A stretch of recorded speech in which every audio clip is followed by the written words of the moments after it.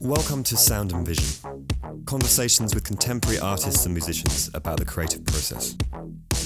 Here's the host of Sound and Vision, Brian Alfred.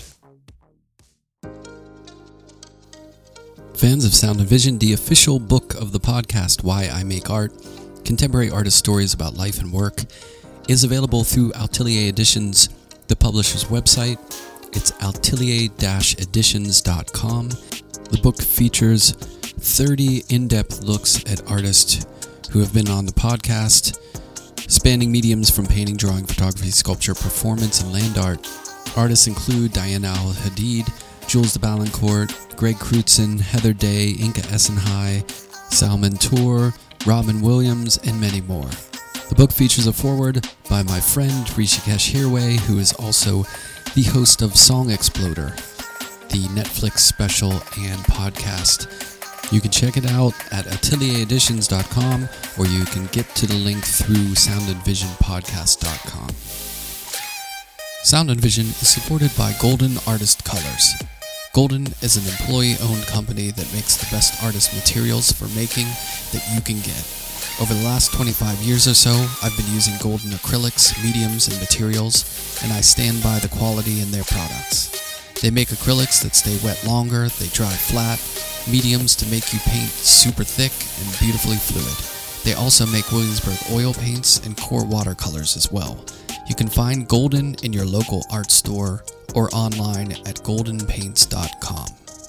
Sound and Vision is supported by the fine coffee makers at Fulcrum Coffee Roasters. Fulcrum has amazing coffee beans that you can order straight to your door. On their website, you can choose from different roasts from different origins, and you can even get a coffee subscription where you can get different beans delivered to your door each week or month. I'm on this subscription plan and it's amazing. As a coffee fanatic, getting new roasts all the time delivered fresh to the door is amazing. If you get to Seattle, you can even see a 10-foot by 40-foot mural of mine in their 6th and Bell Street shop. Check out Fulcrum Coffee Roasters at fulcrumcoffee.com. Jeremy Sorese is an artist based in Brooklyn, New York. After graduating from the Savannah College of Art and Design in 2010, he was accepted to La Maison des Auteurs, a residency program in France where he worked from 2012 through 2013. His first book, Curveball, was published by Nobrow in 2015 and was nominated for a Lambda Literary Award. His sequel, The Short While, was published with Archaia in November 2021. He's been teaching art for 11 years with stints at the Maryland Institute College of Art and most recently at the new School and SVA. His solo show of paintings entitled Pleasure Principle opened Friday, October 13th and continues through Thursday, November 10th at AuxierKline Gallery in Manhattan. Jeremy and I talk about growing up, moving about from Berlin to the US, cartoons and comics, making books, making paintings, and much more. Here's our conversation.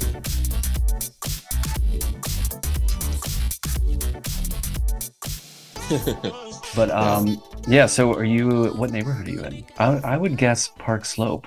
We're at the very bottom of Prospect Park. We're like at the parade grounds. Okay. Just based on the vibe of that room, I'm thinking. Oh, yeah. Like not, well, that could be Greenpoint too, I guess. But yeah. Yeah, no, not Greenpoint. Yeah, I've been in the same neighborhood.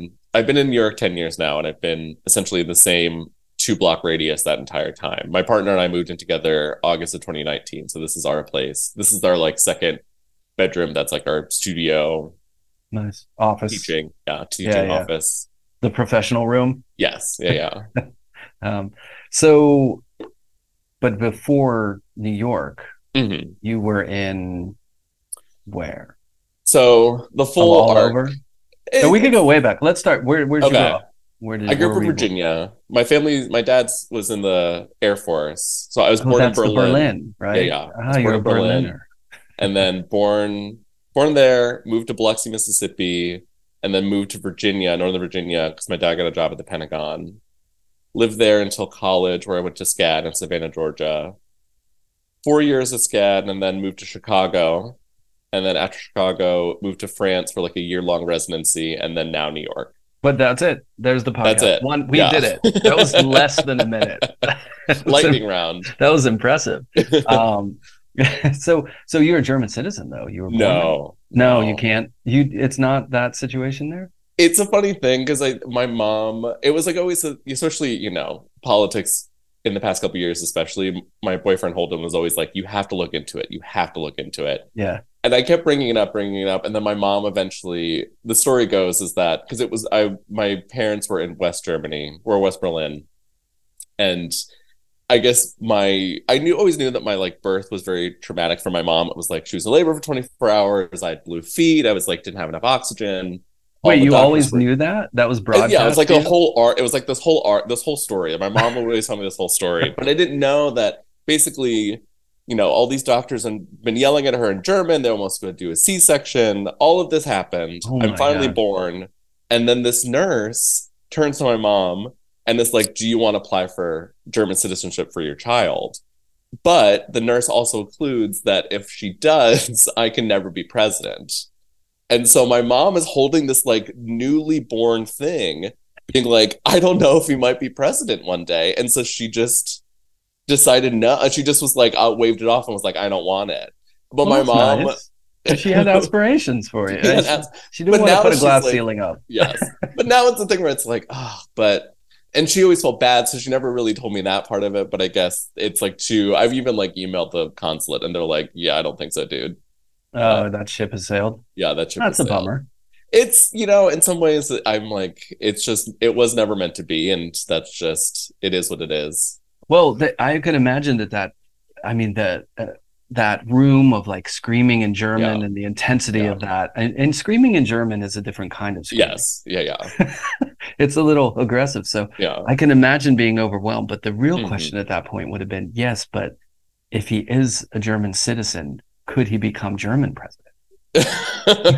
Oh my God, no, I'm not even. The idea of like weighing into anyone's politics, I'm like, absolutely not. I do not have that personality. Yeah, you weren't able to step in at that point and been like, Mom, look, politics, let's not worry about it. Just give me what So yeah, I can imagine that was a stressful situation.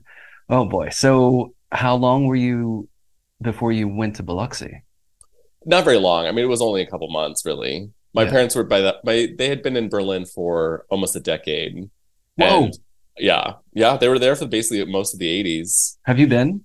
Yes. Yeah. What do you think? Of course I love it. It's strange because it's like my mom has such intense, awful memories there of I've had like when I was growing up, we had all these big photo albums of like the time that they had there, of like just them being young people in Germany. But my mom has all these very intense memories of the Cold War and always feeling like if she was going to ever try to leave, having to go through Check Part Charlie, being very stressful. And also, you know, this thing of like, they had one apartment that was very close to no man's land. And she would be like, you would hear like gunshots at night. And it was like very traumatic for her as a young person. But then now it's like when I'm like, you know, because like when if I remember correctly, they both worked in Tempelhof. Mm-hmm. And so when I was newly born, I think I also was in Tempelhof because there was housing on the airfield. And so the first time I went was maybe a decade ago. And I remember sending her photos and being like, Tempelhof is just like a big park now. And she was like, what do you mean? And I was like, yeah, people just like bike and smoke and just like drink. And it's just like a giant open air park. And she like could not. And she's never been back. So she like cannot conceive of a world in which it is what it is now. Yeah. And so it's strange, I think, to go because it's like, I do feel a connection because of my family, because of like these giant photo albums I remember looking through as a kid. But it's also strange because it's not a place I've ever actually lived in or have any actual connection to. It's just like a kind of fascination, I think, more than anything.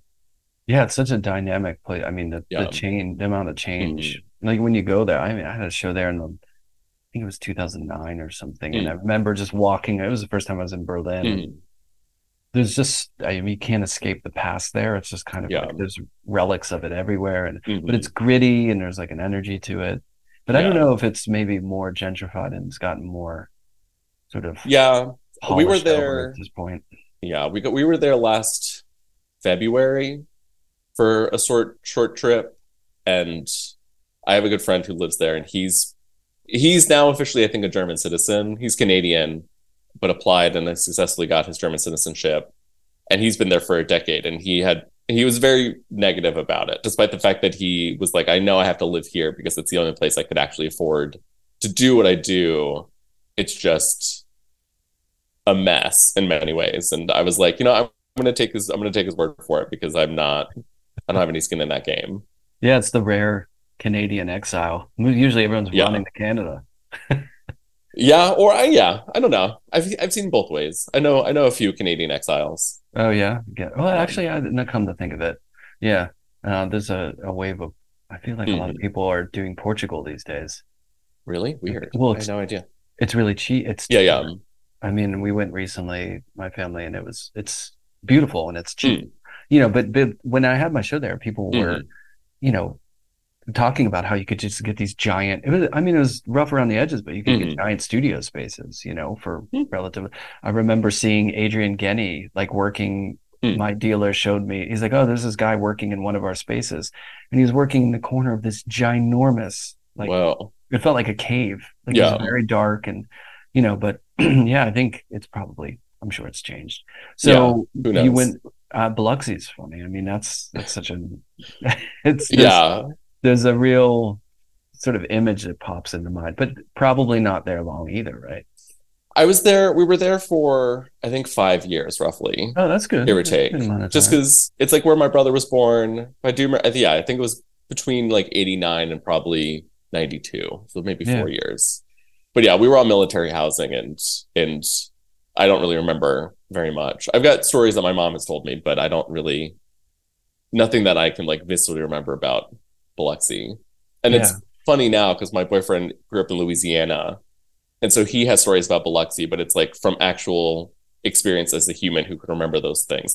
Driving, there was a story he was telling me how they tried to drive to Biloxi because I guess at the time you could still smoke indoors, and so they tried to go smoke indoors in I think a Cracker Barrel. And I was like, it's just strange to be this is the same place. I don't really have any connection, but I know of Biloxi. Right. Well, where did the memories start to congeal? Probably in Virginia. I mean, probably. I don't know. It's a funny thing. I've got a nephew now, and I think about it all the time because it's I'm not someone who, I have got a good memory, but I'm not someone who has a lot of deep childhood memories. I don't have a lot of these things where I'm oh, remember this? It started probably late elementary. I feel when I can actually pull things back. But now that I have a nephew who's 3, I'm what? I'm you were just a full being. You were just out here. But I'm will you remember this thing that is happening with us right now? Or am I going to be that person in your life who then has to be oh, remember when we did this, Finn? And it's you of course don't, because you were 2. But that's right. It just blows my mind to think that is just how we all are. There's some sort of shared act of remembering that you were there for, but don't actually remember. Yeah, I'm having that experience too. It's funny because I don't have that experience with my son necessarily because I'm there day to day. But my cousin's kid, who is in Japan and I only see once in a while, I think, oh, they're gonna kind of remember this American guy who comes over. You know what I mean? And it's funny to think of oh, what memories will be kind of imprinted. And then I feel these days with phones and social media and photos that it'll be more of a memory through those images than because I have pictures of when I was 3 years old that my parents took of me, which were all embarrassing, and they are burned into my memories. But yeah, it's interesting. So Virginia was it's all related to the military or moving around for work, right? Yeah, I mean, we were sort of a lucky military family in many ways because my dad got the job at the Pentagon when he was in the Air Force, and then when he retired, we just stayed in Virginia. So now he still works for the federal government. My mom now lives up in Massachusetts, but my dad's still down in Virginia. So yeah, we were a military family who did not really move. Yeah, because sometimes it's nonstop, right? Yeah. So when did you had to have been like a drawing kid. Yes. Oh yeah. Is that a safe bet? Yes. Well, yeah, and you look like you put the reps in, like you're comfortable with the pen. Yeah. Well, it's like I don't know. It's a funny thing with, like, because I've got memories of, like, my mom would tell me that I would, like, draw in church on the church bulletins, and I of course don't remember any of that, but it is a thing that, like, it's such a constant that it's, like, hard to even like see it for what it is. It's just always like what I do, rather than a thing that, like, oh, this is a thing that I picked up at one point. It's like, oh, right. It's just part of, it's like a leg. It's like, oh yeah, it's just, this is a part of me at this point. Yeah. Like breathing. Yeah. I just do it. Yeah. So when did you become kind of conscious of that, of those memories of whether, and I was thinking about, how did comics or cartoons enter your life? And then what is the music situation as you were a young kid? Were you into music, and was that around in the house, or like, what are those two, when did those two things enter? With drawing and comics and cartooning and all of that, I feel like it's interesting because it's like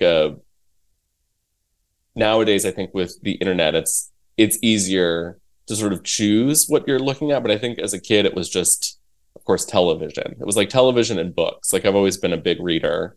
And so I think anything with illustrations I was just obsessed. And then, like the greatest hits of 90s programming of, like, I remember very distinctly when, like, Pokemon hit the airwaves, where it was just like, like a meteor hitting Earth, where I just, like, could not fathom anything else. It's like Pokemon and Sailor Moon back to back on after school. It was, like, very, very, very important. Music, though, it's tricky because I'm not someone, like, I love music, of course, but I'm also someone who cannot, it's taken me a long time, even with my boyfriend, to, like, feel comfortable putting music on in the house, like making that decision to be like, we will listen to this. My family was not like a music family. My brother is hugely talented musically. He plays instruments, he sings beautifully. My brother is amazing music wise. I cannot hold a candle. But we were not a family who, like, played, like, albums as a family. Yeah. If anything, my dad would play music when he was, like, if it was like I don't know, what's the word? It's, like, weird to be like a romantic evening, but, like, my dad, like, trying to sort of either set the mood. Yes. Yeah. Like, either, like, post fight with my mom, or he was, like, making a nice meal. He would, like, play, like, Michael Bolton. And I have, like, very distinct memories of, like, like there was a DJ in Northern Virginia called Glenn Hollis, who was, like, he was sort of like long distance dedications prior to Delilah. He was, like, a local DJ in Washington DC, who was, like, we always had Glenn Hollis on. It was always Glenn Hollis, and he had this, like, very particular, like, very smooth sort of, like, whisper talk. But it was just, like, the cheesiest, and it's music that I'm, of course, like, obsessed with now. But it's, like, it's just was, like, so foundational. But it's, like, it's not like cool music. It's not music you want to, like, play for your friends. Right. Like, I will defend all of it in its various cheesiness, but I'm, like, not putting Richard Marx on for, like, a group hang, Richard Marx, though. No, I know. Pretty but great. It's, like, I mean, yeah, like I said, I love it, but it's also, it's not cool. Like, it's not, we were not, and, like, Holden, my partner, his family, like, is a very much a music family. Okay. Like, they would play songs together over Thanksgiving, like, they'd sing in the round, and I'm like, that is not my family. We do not do those things. That's so fun. I'm always fascinated with households or people who grow up without music. Yeah. Because it seems like such a missing chunk of, but I think it's the kind of thing, it's a only child thing. It's like, if you grow up and it's not around, it's not a big deal. Yeah. You know what I mean? Like, my wife grew up in a household where they never really played music. It was just never, I mean, she loves music, but it's such a different experience. I mean, my dad had, like, Motown and, like, rock and roll on all the time. So it was just like, it's almost like white noise, what I mean? Like, you have to have it on. But it's fascinating that your brother was so inclined to music without there being seemingly an environment around it. Now, were your parents, like, where do you accredit the drawing and the artistic vision? Were they creative, or was that around at all? Or were you going to see stuff, or Or was it literally like, Geodude and Charmander and stuff, and that was like... I mean, it's funny. My mom always, various stories of my mom that she loves to bring up, but she always says that she always wanted to be able to draw, and she always wanted to be able to sing, and she could never do either. And so she sort of like, I don't know, unlocked something in her children that she herself could not do. And it was not a thing that we did not go to museums as a family when I was a kid. Like a very strong, they were very, very supportive of it, of my like artistic inclinations. But it was not a thing that my parents really had, and nor, really anybody in my family who had interest in it. The closest I have is an uncle, my dad's older brother, who lived in Japan for many years and was like a big collector of antiques and prints and things like that. And he had a very beautiful home outside of the Chesapeake Bay in Maryland that we would go to. And that, I think, was like very beautiful, but it was not necessarily that he was even like artistically inclined. He was just a big like Japanese history buff and antique collector, and but that was really the closest.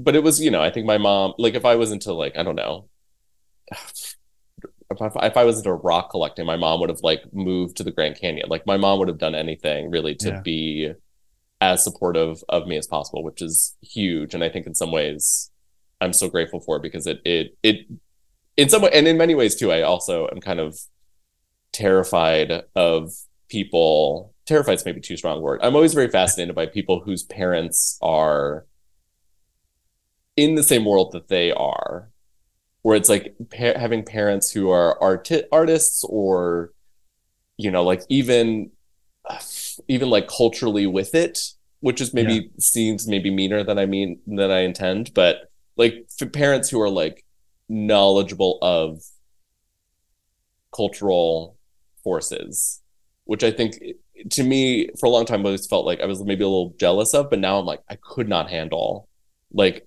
following in the footsteps of a parent. In some ways it's so nice having a clean slate where it's like, I'm just the only one doing this thing. It's just me. Yeah. I don't have anything to prove to my family. Like they just love me, and that's enough. Yeah, that's funny. That is a really, I'm thinking about it too in the context of like, I am an artist and I do have a son who, you know what I mean? And like, is that oppressive to be kind of like culturally engaged or something? Like, it's, whereas my family grew, when I was growing up, they were just working class. Like, we would go to museums once in a blue moon, like as kids, but not family. And it was kind of like carte blanche, you can do what you want to do, especially even like playing music and bands and stuff. It was just, maybe there's something slightly liberating about that. Yeah, I definitely think so. Yeah. I've a fair number of friends who even, like a good friend of mine was really into like biking for a long time. She just was like going on these like big bike trips, and she was also, there was some story where she was telling me where her father grew up in Northern California in the 40s or 50s. And there was some story where she had like gone on this big bike trip and was so excited, and he was like kind of blasé about it because he had like in the 50s had like ridden a Schwinn down kind of like the length of California. It was like in the local papers, because it's like no one did that at the time. Like it was not a thing. Like trail biking was not a thing anybody ever did. And so he just like drove, like him and his buddies like bike down to Mexico. And she was like, you've never told me this. Like she was like so hurt, because she was like, this is the thing I feel so proud of, and yet my father beat me by literally decades doing not even like doing more and better than I ever did. Like she just was like, what am I doing? I was like, man, I cannot imagine that. Yeah, if you think about people who are, well, I guess some people buck the trend, but like those who have really famous parents, you always feel like the kids have no chance. Yeah, no way. No chance. Like Ronaldo's kid, probably going to be pretty good at soccer, but you're not going to, you're not going to jump up. That must be tough. Well, so it's you, well, before we get into school, comics, like comics, was that something that you got into, or was it just cartoons?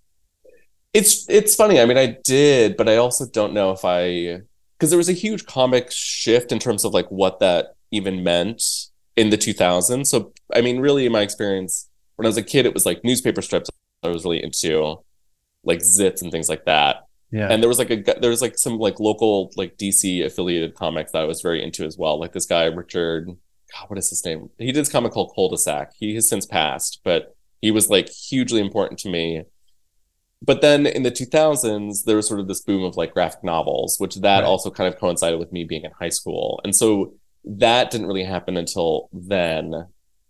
And then when I went to SCAD, I had loved comics, but my intention was really to go there for illustration.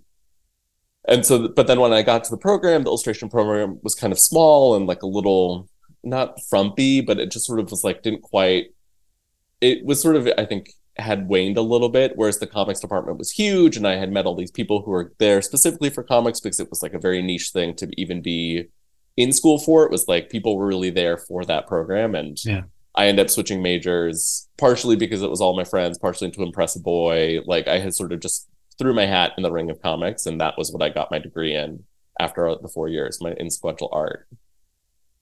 Well, yeah, it's interesting because of that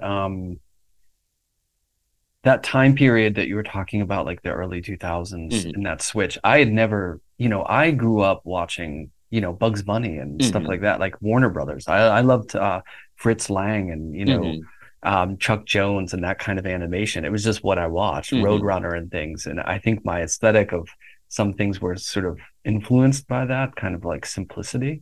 But I never got into comic books, and I had friends who were really into, all that stuff, like the Superman, the Marvel, never got into it. But there was something about those graphic novels that I kind of tapped into when I was in art school, that seemed so different. Yeah. And I just wonder, like, the entry point there, if that, it has like a completely different, seemingly like objective and feel to it. So, but that was something that was kind of, you were passively into, or like when you were in school, what were you working on? Like, what were you developing as far as like your own personal language of making?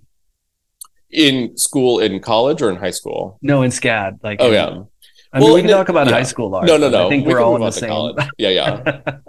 It's funny because I feel like that moment was so exciting that it's hard to really even, because now it's a thing. I think in many ways that moment has waned a little bit. Like there was really this boom because in my experience, at least, or my understanding, publishers were really excited by graphic novels, but no one really knew what they were. And so there was just sort of like a very wide range of things being published. And in school, we would talk a lot about something called the Xeric Grant, which, if my understanding holds, started by the guys who created Teenage Mutant Ninja Turtles. One of them blew all his money sort of like on fun times. The other guy essentially squirreled all of his earnings away and then started this grant that was for cartoonists to sort of take the time to make a larger book. And that in many ways kind of created this graphic novel boom because suddenly people had the time to make a full book.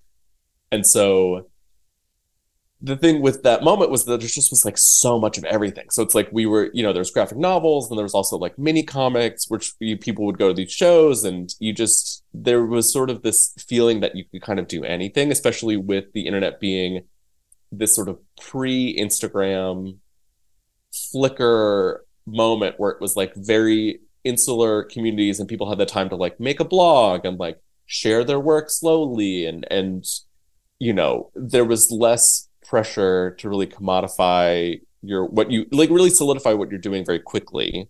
Yeah.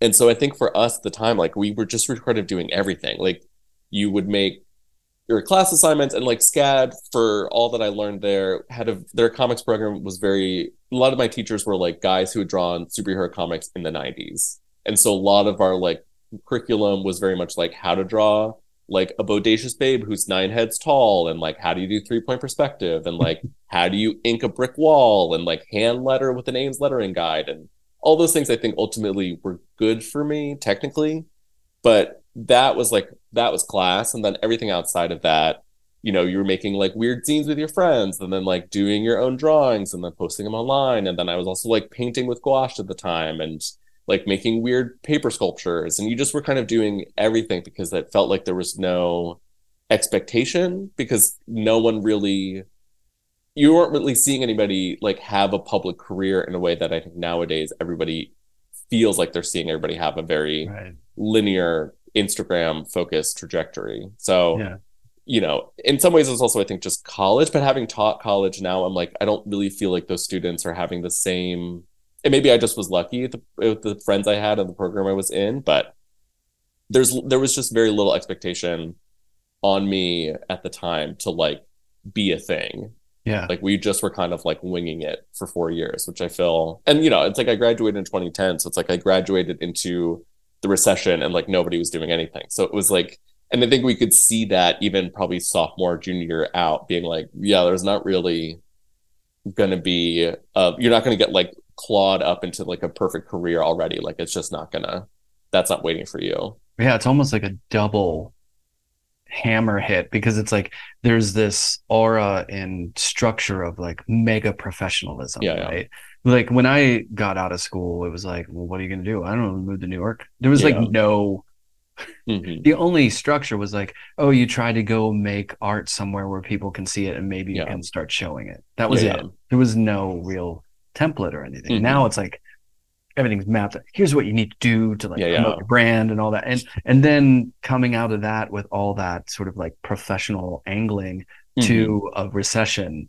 It's just like, oh man, but it's probably in a way good, because it's that's like a boot camp sort of approach to, you know, in the same way of like learning, you know, having that teacher who's going to teach you that sort of, I don't want to say antiquated, but you know, like an old way of like thinking.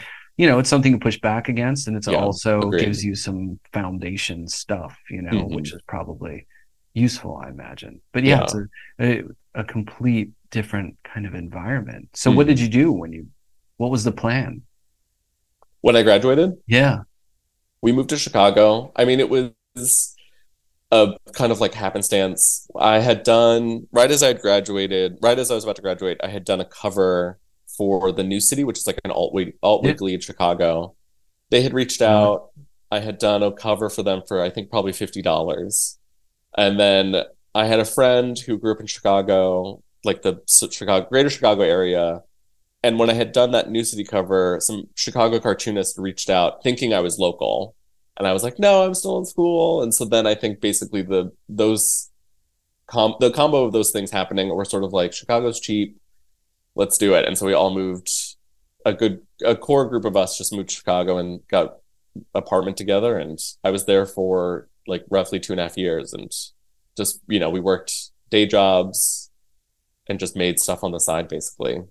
Seems like, you know, there's a good history of not only, you know, comics there, but like, you know, artwork that was very in line with the comic sensibility in a way, with like Harry Who and that funkiness. And, you know, you have like, wasn't Dan Clowes from Chicago? And then, you know, Chris Ware and all those people. I mean, there's a lot of, and it's feels like a good depressing winter, stay inside and draw grumpy car. Well, the funny thing is, I was listening to another podcast you had done, another episode, and I was listening to them describe the fact that like when I was there, it was like 2010 to 2012, and so the like cloud of SAIC was like very not cartooning friendly. It was not figurative friendly. It was like a lot of what's that art mode? What is that? I'm thinking zombie formalism. No, there was another thing. It was like a thing where relational aesthetics. Oh my God. I just remember it was like 2 years of my life. Like, and I love Chicago, but it was this thing where I just was like, our little ragtag group of cartoonists, and like the Chicago cartoonists we knew were like very friendly and very wonderful. But then like all of the like art people were like, that is dumb. They were very clear about being like, that is for children. You are doing children's things. And it was like, you know, I mean, it was formative, but it was like funny to like look back on how like serious and like personally I took that. And I think especially like the Chicago or like, I mean, maybe just like cartoonists in general, especially like people like Chris Ware. I feel like I've been this year, especially like going into my first painting show, I've been thinking a lot about letting go of sort of that like defeatist cartoonist attitude of sort of this like, not woe is me, but rather kind of this like socially awkward, kind of like self-defeating, like alt comics baggage, for lack of a better word. And I think interesting to like play back that time of my life where it's like I took all that stuff to heart and was like still trying to basically find myself through this moment in my life. And it's funny how that stuff can kind of bloom still, where you're like, it's something that someone had told you a decade ago, you're like, oh, but that's still, it's still, you're like, no, it's fine, move on. Right. Well, I would imagine too, I mean, well, people like, Chris Ware, who's in the Whitney Biennial, and then you have, a lot of really great artists today, like Robin Williams and Justin O'Brien, and like people like that who got their start in illustration or doing sort of like comic or computer rendering, things like that. I think it's entering into people who are making, just like maybe more traditional paintings, and that sort of connection with the way people are engaged in that kind of media more so recently growing up. I see it with students, it's just part of the vernacular and the segregation of that whole Chicago, what you're talking about, of like, well, the art people are over here and you're just doing your dumb little tchotchke toy cartoony things. I think that's probably dissolving a little bit, because I think there's a little bit of democracy to the way that people are experiencing culture and images. You know what I mean?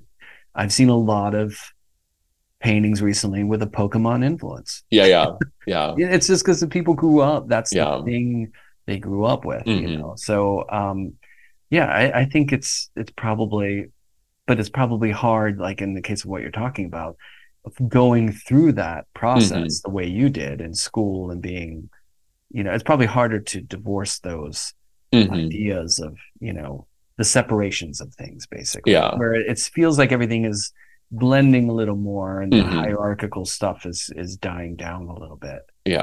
It's interesting. I think that melding together of all of those influences are very, very interesting to me. I don't know, it's part of the, I'm trying to we're doing the linear thing. I'm trying to not get ahead of myself and talk about my life now, but you can go ahead, you can time jump.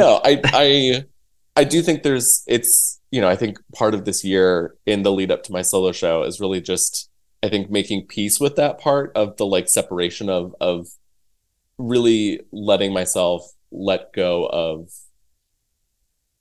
I don't know, this, with comics, with Chris Ware, I remember very distinctly going to, right before I left, there was some comic symposium at the University of Chicago, and he, it's the classic cartoonist, socially awkward thing, but I remember watching him on stage being so uncomfortable, and this moment of feeling his work is so important and I love it so much, but also feeling that is who a cartoonist is, that is this idea of what a cartoonist is in the world, whereas painters have such a bravado, and there's such a history of artists in a broader sense having a machismo, for lack of a word, that I don't feel cartoonists really always, and if people do, it's never seen as a good thing. It's always we don't talk about that person, or if we do, it's never in glowing terms. And so in some ways, I think that separation stylistically has been part of the same, letting go of that separation stylistically, I think, is also part of this process for me of really stepping into my own, as being I'm an artist without caveats. I'm just, this is what I do, and I don't, as my partner says, turn the spear on myself. Justin, who you just brought up, I remember last fall, I was at an opening. We were at an opening together, and he was talking to someone, and I walked up to him, and we were all talking. And this other artist was like, "What do you do?" And I think had probably said, "Oh, I'm I'm a blah blah blah blah blah painter, cartoon." But it's I'm trying, blah blah blah. And Justin was like, "What are you doing?" He called me out, because he was like, "What are you doing right now? What is the point of this weird mincing act you're doing right now? You should just." And he, of course, afterwards was like, "I didn't mean anything about it." I was like, no, it's a good, and I think about that moment often, because it was a thing of even in this past year, it is a decided difference that I really tried to not be that person anymore. But it's hard when you sort of feel, other feels too strong of a word, but you feel pigeonholed, where it's the thing that these sort of words illustrator or cartoonist feel sort of punitive, where they're sort of saying that there's a sort of lack in what you do, rather than a sort of possibility for more. It's sort of the expectations have been set at a certain place, and it's hard to sort of move beyond them, where you're like, oh, but I can do anything. And I think that's something, it's just something that I've been more aware of increasingly, that like for a long time I kind of like sold myself a little bit short. And I think, not to say that like cartoonists do this and maybe it's just a me thing, but it has been an interesting thing to see painters like approach cartooning in their own work and being like, oh no, it's fine. Like you're not, you've just been overthinking things and it's fine now.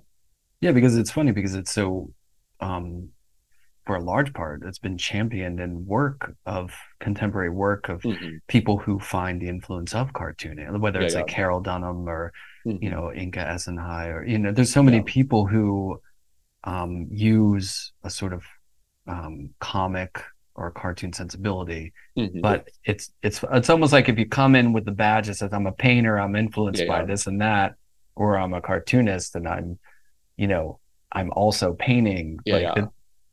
It's one and the same, really. You know what I mean? Ideally those borders get a little blurry here as things are, you know, opening up for this sort of. I always think there's a good and bad of this sort of democratization of everything, to where there's just like anything goes sort of thing can sometimes be a little overwhelming and blurry and saturating if there's no editing going out on anything, you know what I mean? But it's great in the sense that like everyone's, you know, invited to the party, and you know everyone has a voice, and so it's I mean the history of, I mean, we know cartooning comes from, you know, punching little holes in paper to create a template for a Michelangelo painting or whatever. Like it's all kind of stems from the same thing of drawing and painting, and we build these sort of like boundaries, or, you know, or people wear their badge, or like I'm this, I'm that. And it's just, we all make images in different ways. I mean, I've always been really, really interested in a sort of fan since, well, not always, but when I was in school, I remember there's a comic book store around the corner from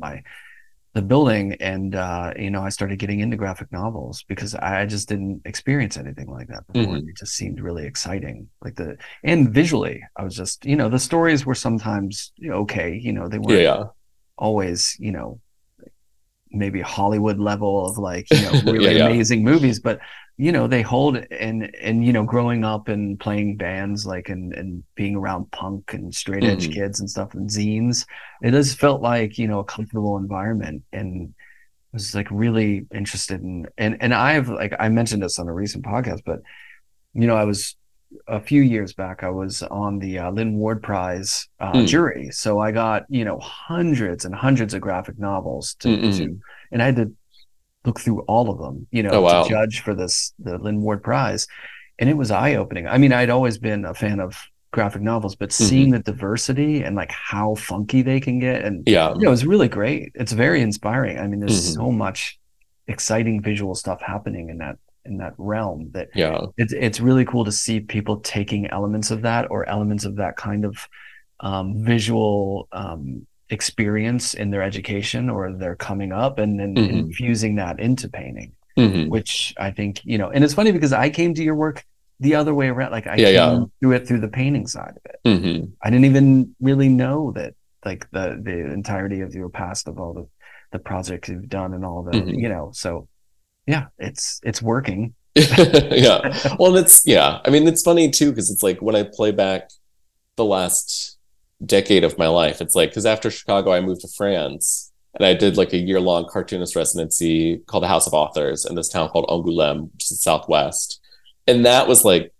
this, it's a moment I've been maybe because it's been a decade now that I've been there, since the time that I was there, but I feel like that moment was like very similarly post-college, kind of like mind melting, because I had gone, you know, the program I'd gone through in college was like very traditional, very American, and then going to France, and you know, there's just more money for the arts, but there's just like there's so many kinds of books that I could not conceive of being possible in terms of approaches, materials, and intent, and the world just like opened up to me in such a way that I could not conceive of.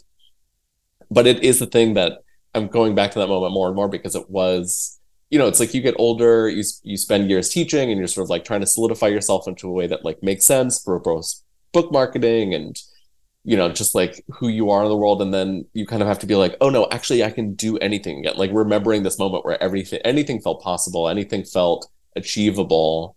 And it really just was a matter of like having fun and stretching yourself out to see if it was even possible to do something, and remembering that kind of like youthful enjoyment again, and being like, oh, I at one point I believed anything was possible. And I know it's a little bit cheesy to say, but now I'm like, oh, I do believe that again. Like I am at a point again, I think, shifting away from maybe an older version of myself. I feel a lot of excitement again of like, there's just less at stake than I might have believed a couple years ago. Yeah, I feel like a lot of like creative life is it's like we need structure, or just in general, we need structure in our lives, but then we always have these moments where we break out of structure and we do something different. We're like, oh yeah, you can do that in life. Yeah. And you always want to strive to have that experience of like, I love traveling because not just because you get to go somewhere and you're experiencing another culture or another area, and visually you get rejuvenated because you're looking at something new, but also because you're just disconnected from that day-to-day, and I'm a creature of habit. I love like repetition and studio and doing this and that, but there's something really exciting about that. But it's almost like we have to carve that out for ourselves to do it. Absolutely. Because there is a comfort of the day-to-day. I think if one were to travel and just have that moment, like if you were in that experience in France all the time, it might be exhausting. You know what I mean? So you try to like take those elements and put it into whatever you're doing and not forget it. That's like the main thing, is not forget that sensibility. But let's talk about like the work that you're doing now, like the not, whether it's on paper or paintings, like what are you working on, and how have you transitioned into, working in, the realm of like, pen and paper into like paint and canvas?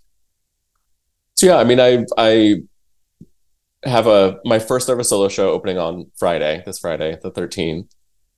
And it's been kind of amazing. I mean, it's been, I think, a few years in the making in terms of even getting to a place where, solo show aside, I think even just the idea of like making work in this way, I think has been not necessarily new within my life, but I think prioritizing it has felt very new. When I was prioritizing books and making comics and working as an illustrator, which, truth be told, I was never particularly very good as an illustrator. I have done jobs at various points in my life, but I have kind of a history where I would get a gig as an illustrator, and then usually it would be one or two gigs, and then that art director would either quit that publication or the publication would fold. And so there was never a sense that I was like particularly very stable as a working illustrator. It would like be like kind of like a weird hobby I would do in between books. And so, but I was always painting on the side, it was always a thing where I would like, a lot of the works that I was making for illustration were in gouache. I would make paintings on the side for fun. And there was, I think this must have been, when was this? 2017, 2018, I started making these like large scale gouache paintings on paper for fun. But even then it was like a thing that it took me a long time to get to a place where that felt achievable. My boyfriend is also an artist, and it was, I think, the start of our relationship that really allowed me to see that as a possibility to take up space in that way. I think I was so used to being very compartmentalized, to be like, I do this, and everything, especially nowadays, it's like everything I was making, I was sort of, the goal was to get hired to do that elsewhere. If I was doing a drawing, it was like, I essentially want to make a thing that someone could then hire me to then replicate. But it was never, it never really worked. I never really did anything that was, I never worked as an illustrator that felt satisfying. And so the secondary work, which stayed very much the secondary work, was always sort of where my focus was. It was always the thing that was the most exciting to me outside of book projects. But then, I like many people, it's like I had my not, I don't know, it feels dramatic to say, but it's like I think COVID really shifted. I got really hurt in 2019, and then COVID happened in 2020. And I think both of those experiences really shook up my life in many ways, where I was in the process of working on my second book during COVID, but then it came out in 2021. There was a lot of issues with like supply chain and publishing, the bottom falling out of publishing in many ways, and at least with graphic novel publishing. And it just, the stars kind of aligned where I was like, you know what? I'm just going to paint and really focus on just painting, like really doing it for myself. I quit teaching. I got day jobs that were not art related, and I sort of just like cleared the deck to give it a shot. And last year I just painted all year. And it was one of those things where I feel like I feel a little bit like I've been building the plane as I'm flying it. But I think this year of building the show, or making the show, and really trying to make a show and see what that looks like, I think has been so exciting. And I think it really is a thing of like having kind of, I think, a couple awkward years, and then reaching a place where now I'm like, oh, I can just do, like, I feel like I'm just now starting, even though the show is done. I'm like, oh, I'm like that is like the rough draft version of a thing that I feel like could be so exciting, really having, it's like, I've never had a solo show before, so I don't really know, it didn't really know what goes into it.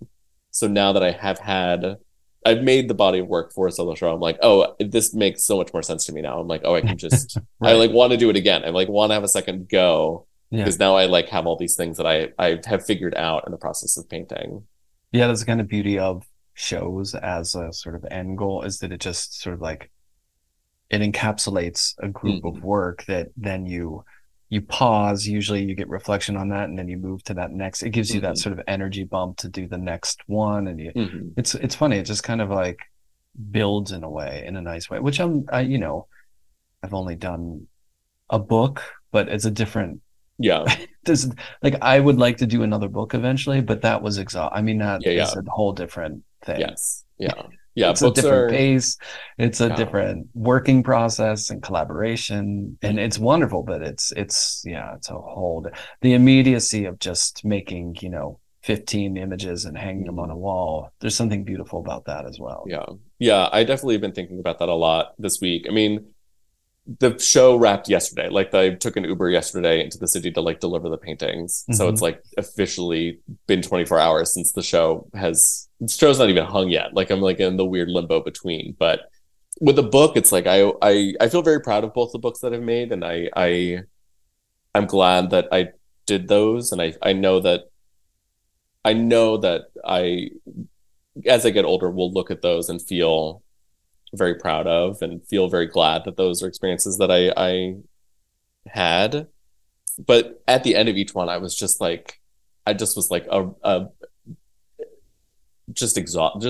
pool of myself. Like, I just had no bones left. I just was exhausted. And I don't feel that now.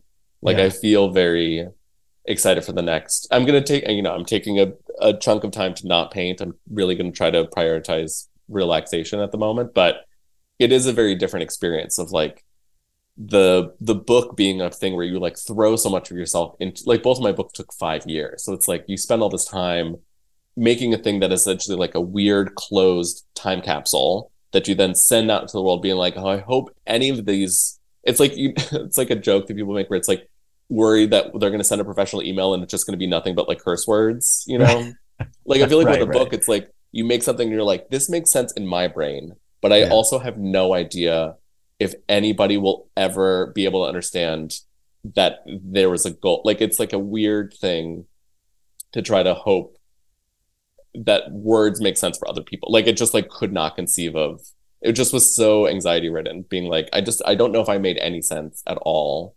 And I spent 5 years doing this, whereas like it's there too. It's forever, which is kind of a good and a daunting thing of like, when you have a book, it's going to be there. Like, shows, there's a website, I guess, but the show goes up and then people see it, and then it goes, and then there's another one. But they're just a little more fleeting, I think. And then there's, the book, which has its lifespan of just being around, which is, it's great. I mean, if you're gonna spend 5 years on something, you don't want it to disappear in a month. Well, it's tricky too, because I feel like in some ways I do think that, but I also am like, I have a lot of anxiety about, like, I mean, I've never really, I mean, I don't know what will happen to these paintings I made, but I do think a lot about, and maybe this stems from like, when I was in art school doing like cheesy still life drawings, and then family members being like, that's amazing. And then like it's hung in like the family dining room for a decade. And you're like, please, like, I don't want to see this like ugly chalk pastel drawing I did for drawing one, like over Thanksgiving dinner. Like, please don't make me do this. So I think in some ways, like the painting show now, I'm like, the idea of like a painting that I feel lackluster about sticking around for a long time. I think that I'm like especially with, like having friends now who like have, made it as painters, and like seeing their work like show up in auction or getting resold, being like, how does it feel that your like thing that you made when you were 24 is now like changing hands at Christie? Like, what does that feel like? I cannot conceive of that. That to me feels nuts. That like a white gloved hand is like presenting this painting, being like, remember this thing you didn't love, and now is like being sold on the open market. Like, what? That's crazy. It is weird. You can, I think, I mean, I know I have limited experience in that, but I think you just have to not think about it. And that's why I think so many artists just like look forward. You just try not to obsess about the past or worry too much about that. I mean, I do the same. I mean, I'm thinking about, someone sent me a message the other day based on like an old podcast and said, well, this one didn't age well. And I was like, well, yeah. And I was like, oh, I wonder what I said. And I was like, I don't have enough time to go back. It is what it, everything's going to age in different ways. And some things are probably going to, it is what it is. You have to I think when you're a maker and you do things like that, you just have to put it out there and just move on. You know what I mean? Or else as you know, you can spend so much time and energy worrying about that stuff. And I don't know. I'm too tired to think about it. I love there's been like a trend, I think, in like New York, it's basically maybe just at the Guggenheim, but I think because they had the Cat show and then the Hilma F. Klimt show many years ago, but I feel like they have this like funny thing that they've been doing where they're like these like truly very early like teenage works that are like so bad, but endearingly so. And I'm like, oh, that must be so weird. Like you were at the pinnacle of your career. You were 91 years old, Alex Katz, and you're like, let's look at a drawing you did when you were 14. Right. It's humbling. Hey, listen, it's humbling, right? It's true. Good. It was like Picasso was the only one who was like 8 and he was like making bangers. Like, I know. It's not fair. But I always think it's great to see that early stuff. I don't. There's something. We all got started somewhere, right? We all make mistakes, and mistakes are what make you you in a way. I think that's the beauty of the whole thing. Well, it's like with the painting show now, it's like I do feel, I think it's also been funny making the show because it's like I turned 35 this year. It's my first solo show. I've never had a solo show.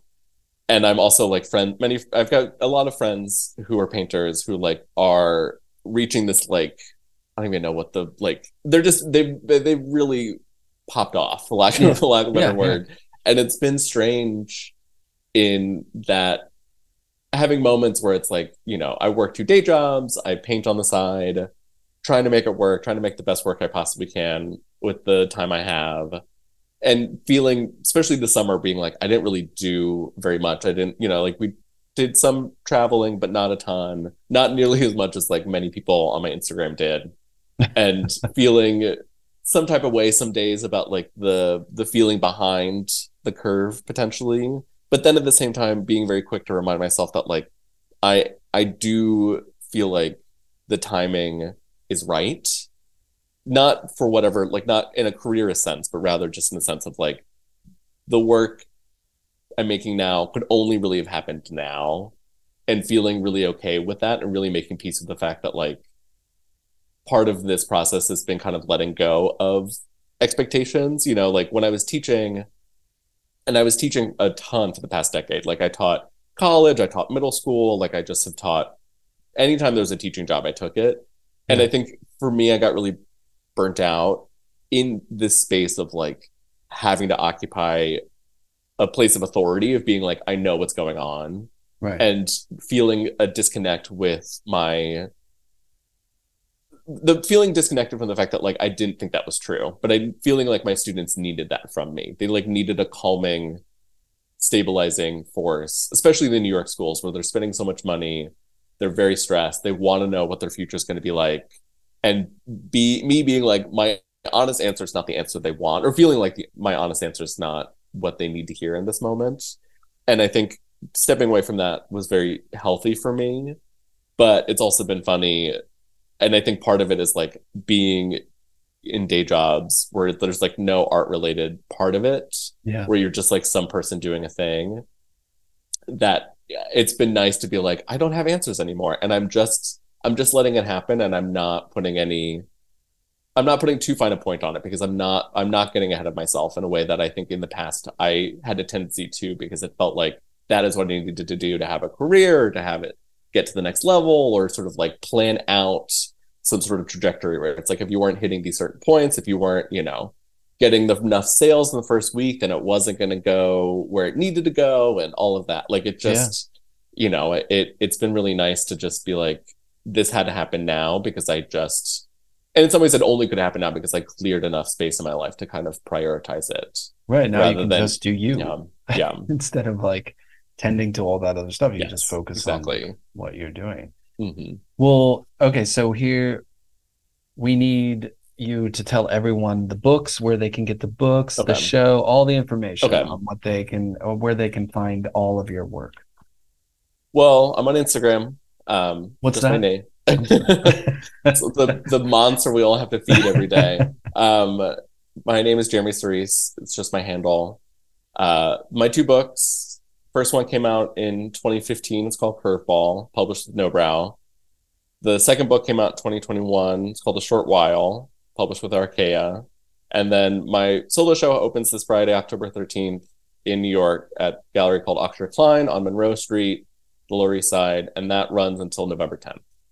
Nice. That's a good run. People will get this out and people can go check it out. It was great to talk to you. I'm so excited to see the show, and to get the books, because I don't own the books. So I'm excited to get them. You can also, I love a library. Please check them out at a library. I love seeing them like on the shelf, and like something about it feels very, like, bookstore is fine, but like a library to me, maybe because it's or it feels like weirdly protected, or like it's going to be there for a longer amount of time. It's got a safe home. Yes. Yeah. That sounds good.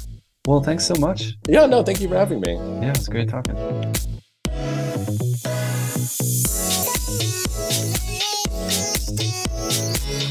Sound and Vision is recorded, edited, and produced by myself, Brian Alfred. You can find out more about the podcast by going to soundandvisionpodcast.com or checking out images on Instagram at Sound and Vision Podcast. You can really support the podcast by leaving a rating and a review wherever you listen to your podcasts, and telling a friend or sharing it with anyone you think might want to hear from these artists. Many thanks to Golden Artist Colors and Fulcrum Coffee for sponsoring this podcast.